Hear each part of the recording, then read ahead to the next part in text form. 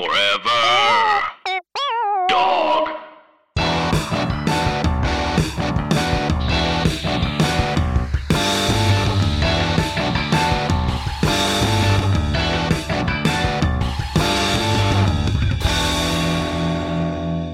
Welcome to Public Intellectual. I'm your host, Jessa Crispin.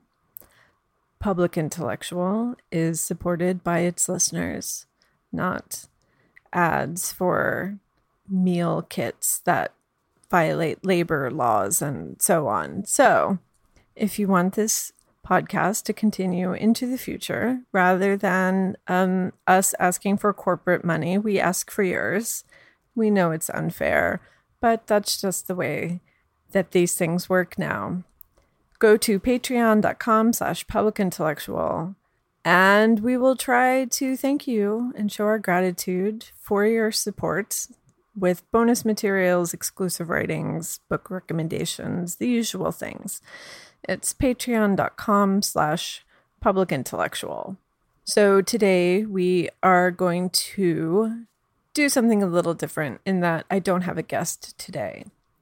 I have been sort of circling these thoughts for several podcast episodes and in my own sort of daily ruminations as I walk around making tea in my apartment. And I thought, well, let's just say them out loud in some sort of way. And then maybe I can stop thinking them and maybe think about something else, which would be great because I have a book that's overdue. But we're not thinking about that right now. We're thinking about these other things.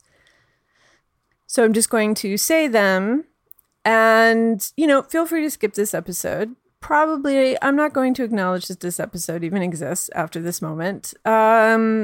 It's really just, this episode is a dumpster. And I'm throwing these things into the dumpster and maybe setting them on fire. Who knows? But we don't have to discuss it after this ever again. That's fine. Basically, what I want to talk about and stop thinking about is the role of the writer. What are the obligations of the writer? I was thinking about this because I've been thinking about this, but sort of came to a head when Dale Peck wrote an opinion piece, I guess you would call it, in the New Republic. It was about Mayor Pete. He called him Mary Pete. I thought that was kind of funny. I mean, nobody seemed to understand the term Mary in gay culture, but throughout the outrage. But I thought it was a little funny. Anyway, the piece went up, and then there was manufactured outrage, as we have now. But there were also, official opinion response pieces written in multiple publications. People who are paid regularly to have opinions and thoughts about things that happen in our culture. Writing culture, film culture, whatever, the culture. And for the most part, nobody seemed to know anything about gay culture. Nobody seemed to know anything about Dale Peck or literary culture and sort of the environment in which he came out of. Or they maybe knew one of these three things. And that was it. There was no good commentary that was paid for within the, media class. There were a couple good things on Twitter. Some of them were funny. Some of them were just true.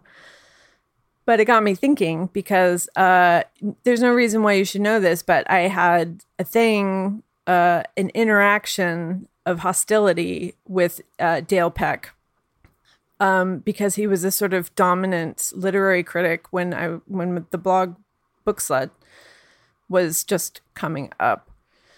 And Yeah, we didn't like each other, and some words were exchanged in public. None of them were great, but it was funny, when somebody that you think is a representation of everything that's sort of like reprehensible about New York critical culture, this sort of, disingenuous pose, the tougher than thou macho bullshit, the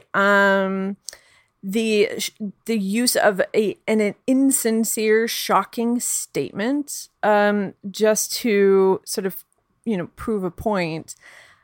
I didn't really like that. And so I said some things, and then he said some things back, and then it was over, and then we forgot about it.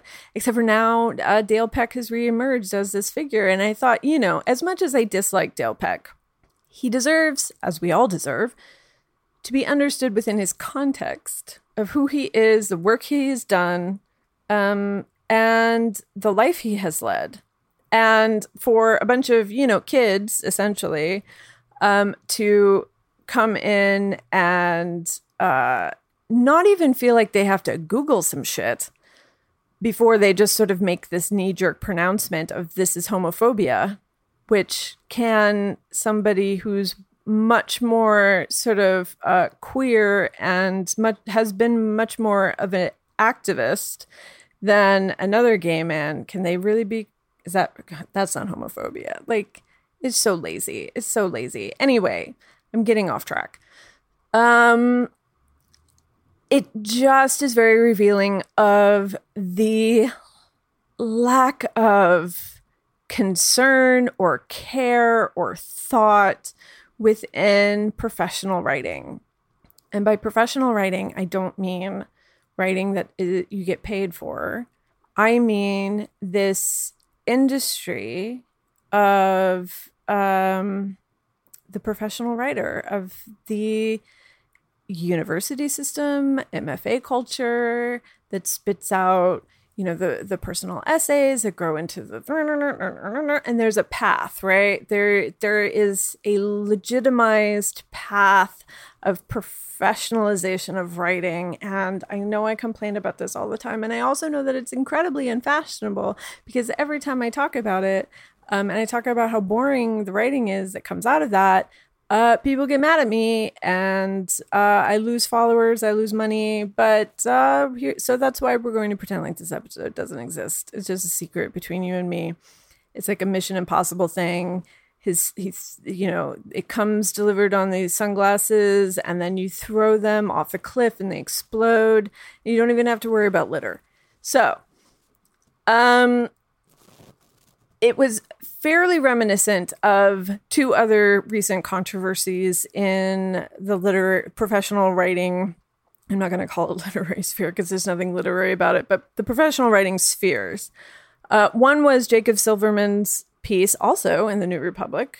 There's nothing of interest there. Sorry, I tried to make it into something. Jacob Silverman's piece about the exploitation of the precarious freelance writer worker, and how the dominant response to the piece was not one of sympathy, and it also was not one of solidarity. It was one of shaming and bragging. So the reason why your career is in the shitter is because you just aren't good at pitching. I'm great at pitching. My career is great. I am doing so well. Let me link you to the last 28 pieces that I wrote in the last 5 weeks. Here they are right now.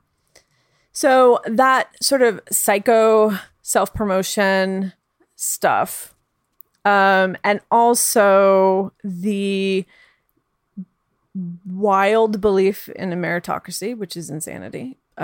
People, I don't know why, but people seem to believe that the writing world is a meritocracy, and that if you're just good at it, you will somehow rise to the top and be able to make a living at what you're doing, rather than you are being exploited for your labor because you are. Anyway. And then there was a controversy about Taffy Ackner, which we talked about in a previous episode. Which is that, she said, I don't get out of bed for less than $4 a word. But she writes, celebrity profiles, and also nobody makes $4 a word. And it's just the revelation of like, this is what our culture rewards. This is what it values. It values the celebrity profile. And you can talk about how well written they are as long as you want to.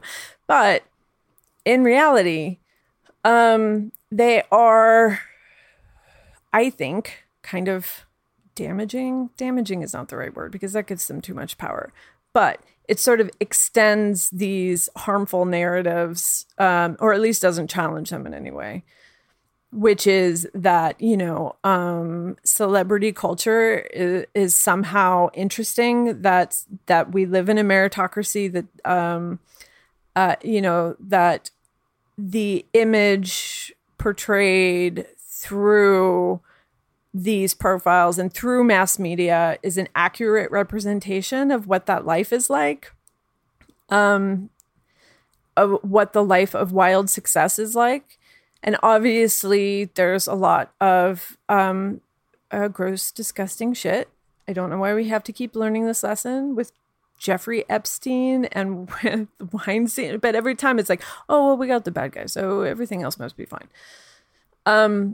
And so we don't talk about the real stuff.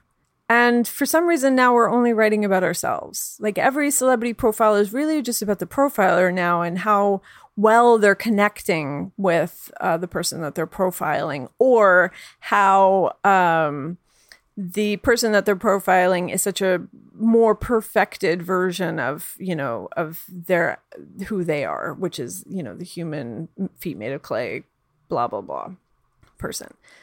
I think it's gross. I don't think that we should be reading this shit. The Madonna profile was so weird. The New York Times Magazine Madonna profile was very weird. Like the woman, I don't remember who wrote it because I didn't take notes because I wasn't going to talk about it, but the woman who wrote it talking about how, I was there for Madonna during the dark period when nobody else was supporting her. It's like, you weren't there for her. You maybe talked on Twitter saying nice things, but that's not there for anyway. It's a very sort of weird dynamic between the person doing the projecting and the person projected upon and the mass media that lives in between those two things, right? It's very interesting. Nobody anyway. So that's my long-winded introduction to what I want to talk about, which is the ethical responsibility of the writer. And this is like a little bit of a manifesto, and I apologize.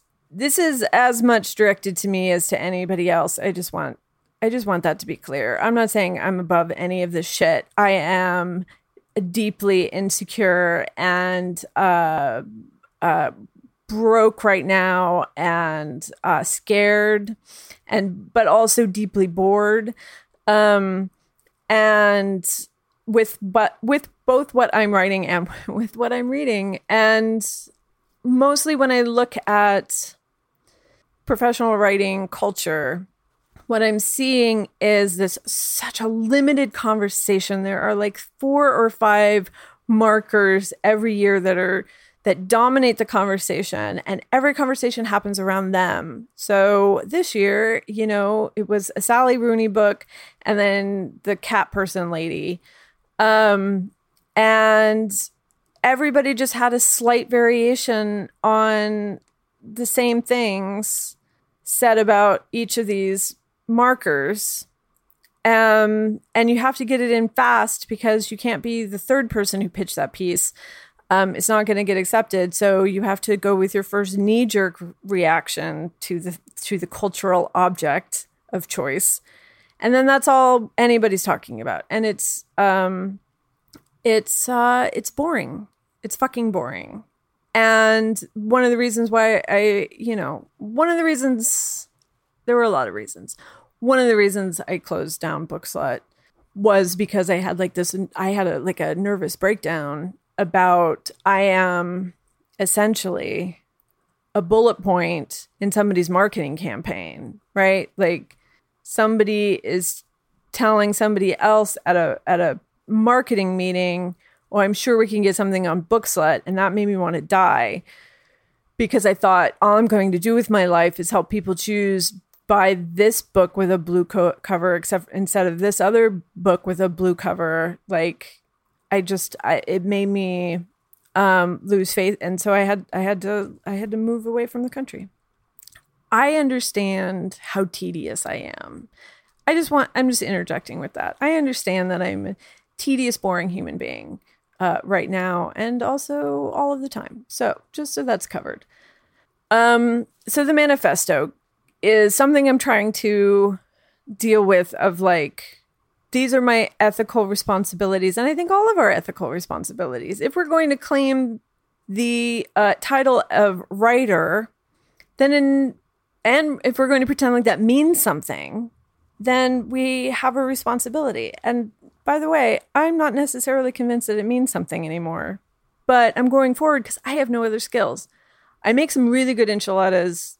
It's not really a plan for the future to make enchiladas from now on, but it's a backup. So this is what I've come up with. Number one, we will not mistake the other for ourselves, which I simply mean we are not going to project all of our shit onto anybody who comes along as a writer. That means when we're reading a book, it is not a mirror.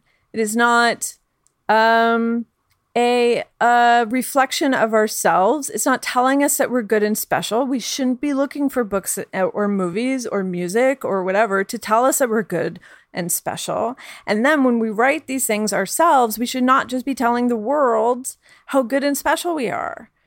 There has to be an actual encounter with the other at some point, and we resist it because it doesn't feel great. It's unsettling. But that's our job and our responsibility when we're writing about other people. We're not filling in the gaps there with our shit. When we're writing fiction, we're not just writing a hallucinatory, idealized version of ourselves. We're doing the work of trying to understand other people's consciousness so that we can expand our ideas about what good is, what normal is, what life is, because that shit is important. So that's number one. Number two, we will not mistake the industry for ourselves. And this goes back to the whole I'm so good at pitching thing. How you're doing financially, how you're doing within an industry, the hustle you give, the labor you self-exploit is not who you are as a person. And I'm not going to make some fucking thing about a work-life balance because I don't know if you've noticed, but whenever anybody talks about work-life balance, life is somehow just another job for you to have, like another sort of stacking up of accomplishments. And those accomplishments include, the perfect spouse, the perfect children, the Instagrammed holidays, and so on. Like somehow that becomes work too. So that's not exactly what I'm saying. What I'm saying is you are a person outside of your who you are as a worker. This is a hard lesson. I'm constantly having to relearn it. I'm not very good at it right now, but it's true.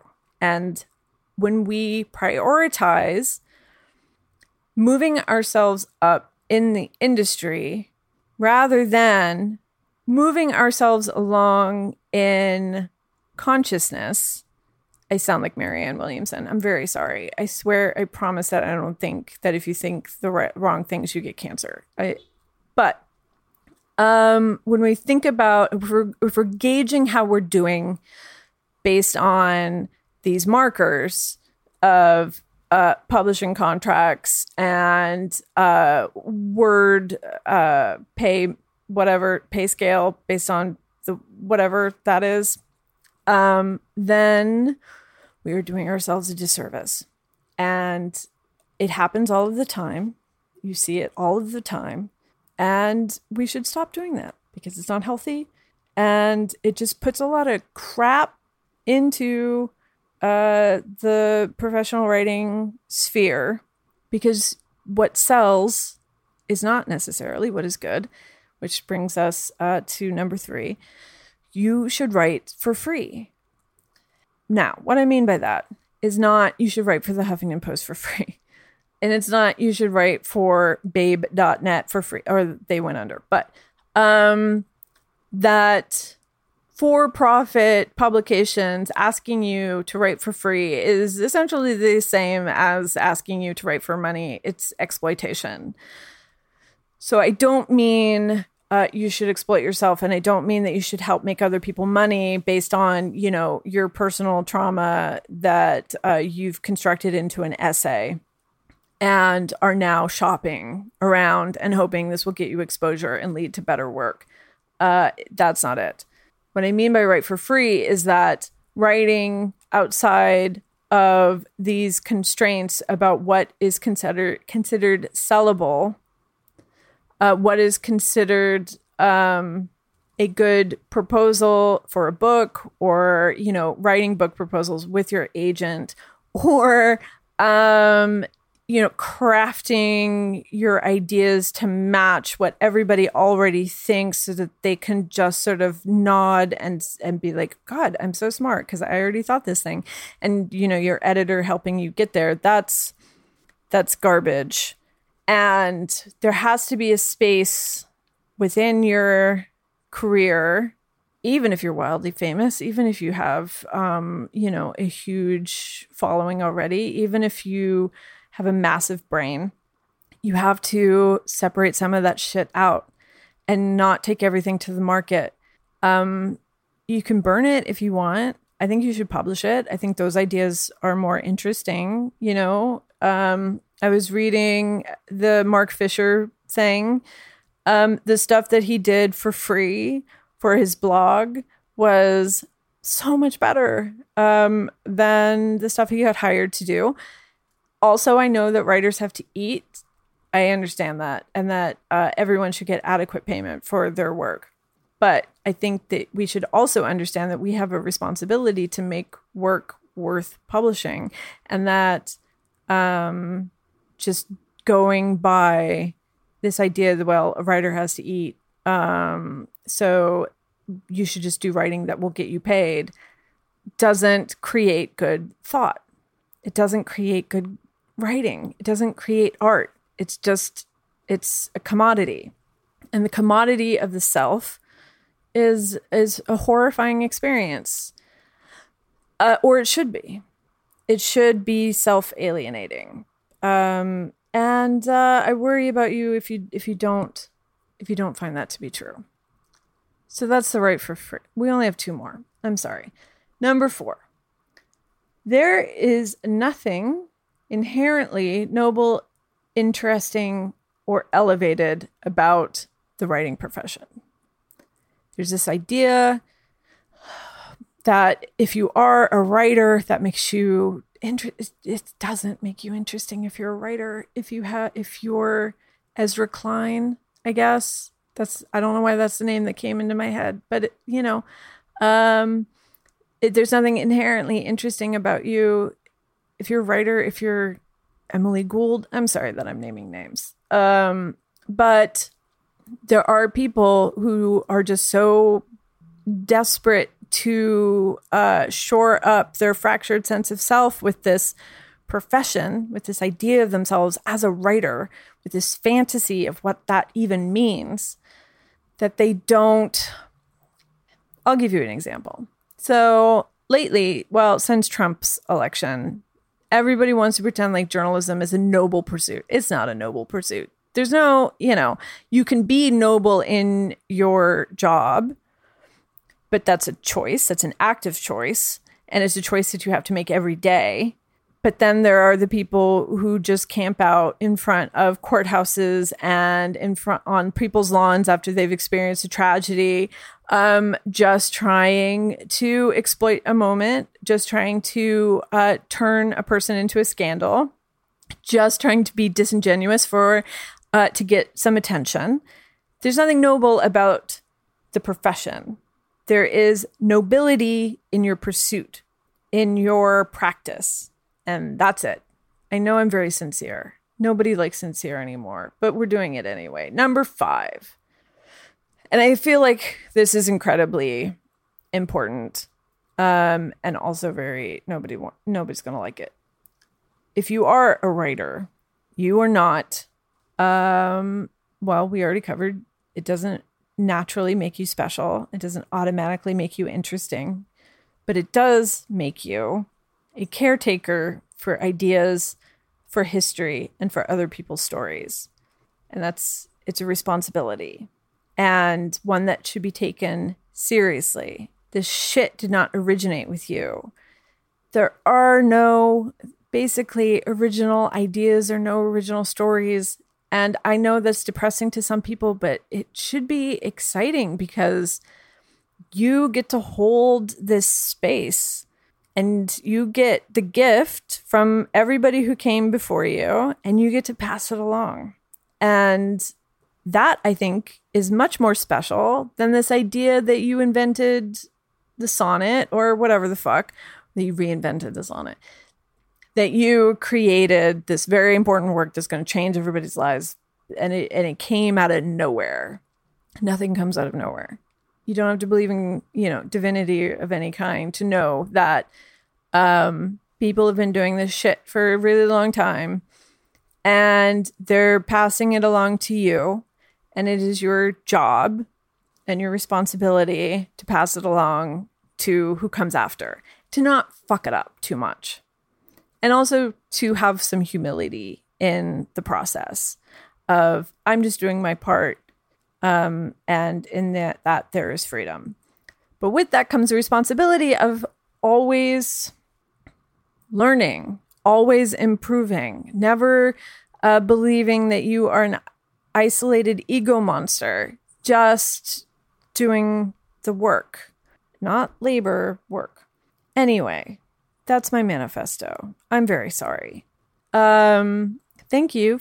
I don't know why you've listened to this if you're at the end of this, but I do want to say thank you for everyone who supports this podcast because it's stupid. And I like doing it and I appreciate that you're here. I don't think you're stupid for listening to it. I just find it a little surprising. But I am eternally grateful that I get to take up a little bit of space and have these conversations and that people listen to them. And so I thank you. And I promise next week we'll be back to the old format, horrifyingly talking about Steven Pinker. But thank you and good night. Forever Dog. This has been a Forever Dog production. Executive produced by Brett Boehm, Joe Cilio, and Alex Ramsey. For more original podcasts, please visit foreverdogpodcasts.com and subscribe to our shows on Apple Podcasts, Spotify, or wherever you get your podcasts. Keep up with the latest Forever Dog news by following us on Twitter and Instagram @ForeverDogTeam and liking our page on Facebook.